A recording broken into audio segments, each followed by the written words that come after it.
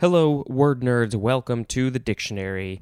This is the podcast where this guy reads the words in this big book. Let's see, 24, 25. I think today is September 26th. Okay, the first word is bread.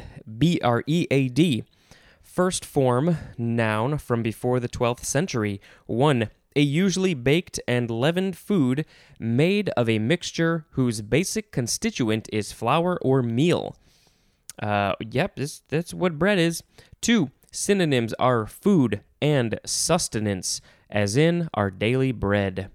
3a. Synonym is livelihood, as in earns his bread as a laborer. That could mean money or food, or both. 3b is slang. Synonym is money. Bready is an adjective. We have a phrase, bread upon the waters. If you put bread on water, it's going to get very soggy and fall apart, and nobody is going to want to eat it, except for maybe the fish and the ducks. Let's see. So this phrase, bread upon the waters, means resources risked or charitable deeds performed without expectation of return. Let's look at the etymology. It is from Middle English, breed, from Old English, bread. It's spelled the same way, but there's a line over the E, akin to the Old High German brot, which means bread, from Old English, breawan, which means to brew. Second form of bread is a transitive verb from 1629, to cover with breadcrumbs, as in a breaded pork chop. Next is bread and butter, 3 words with hyphens, adjective from circa 1837. 1a, being as basic as the earning of one's livelihood, as in bread and butter issues.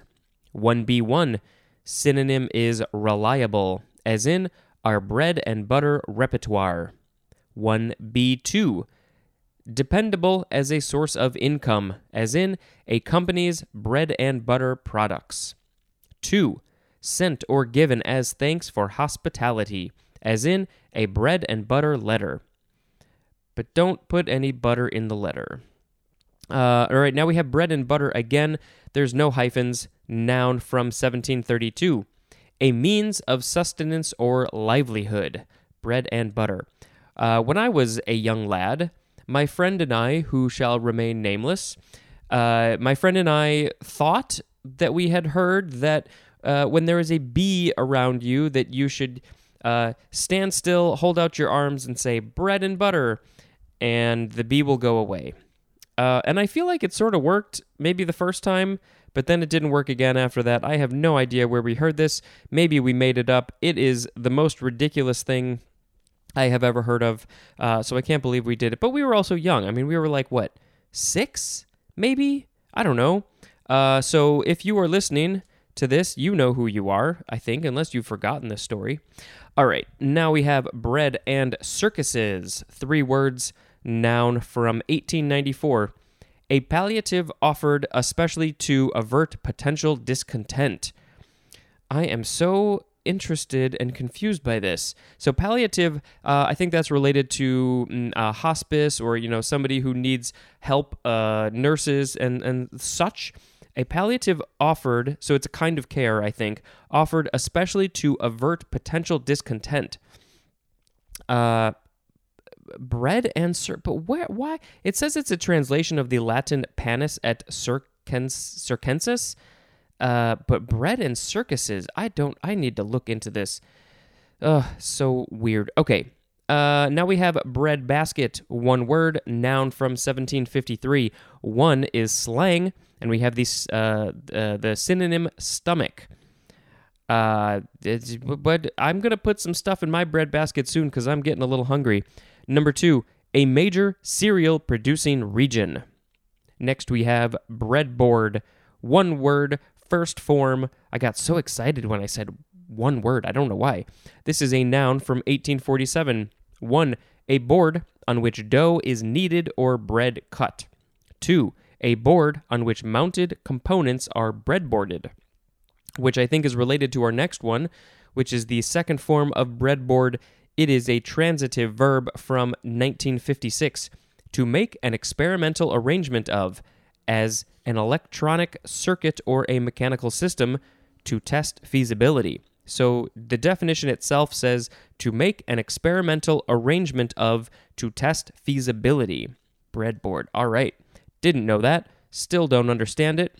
Moving on to breadfruit. One word, noun from 1697. A round, starchy, usually seedless fruit that resembles bread in color and texture when baked. So interesting.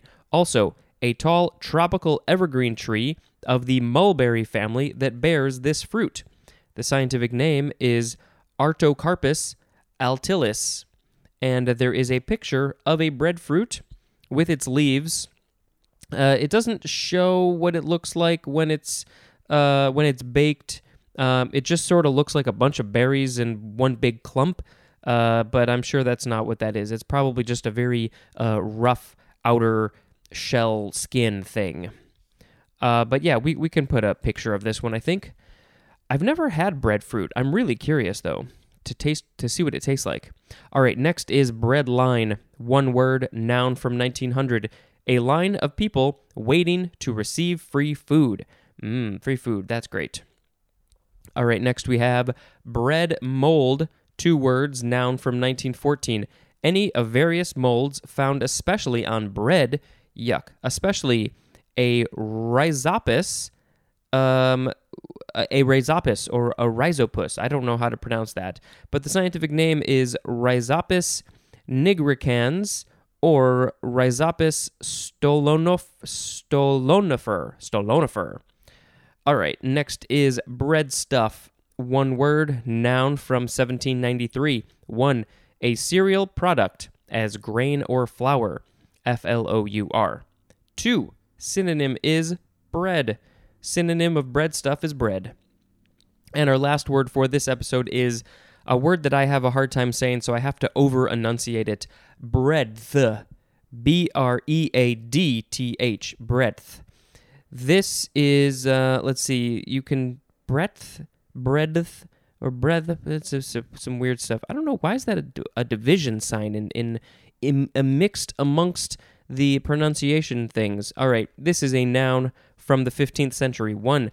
Distance from side to side. And a synonym is width. W-I-D-T-H.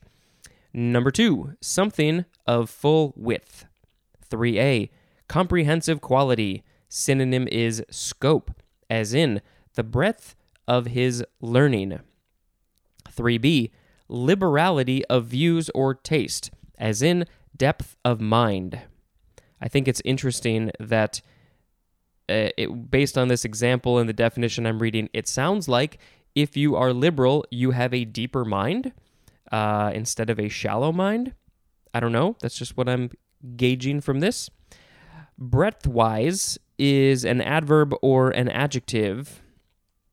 And I think that is good for that. All right, so we had bread, bread and butter, bread and circuses, bread basket, breadboard, breadfruit, breadline, bread mold, bread stuff, and breadth. I am going to pick bread and circuses as the word of the episode because that one was super interesting and confusing to me, and I want to learn more about it.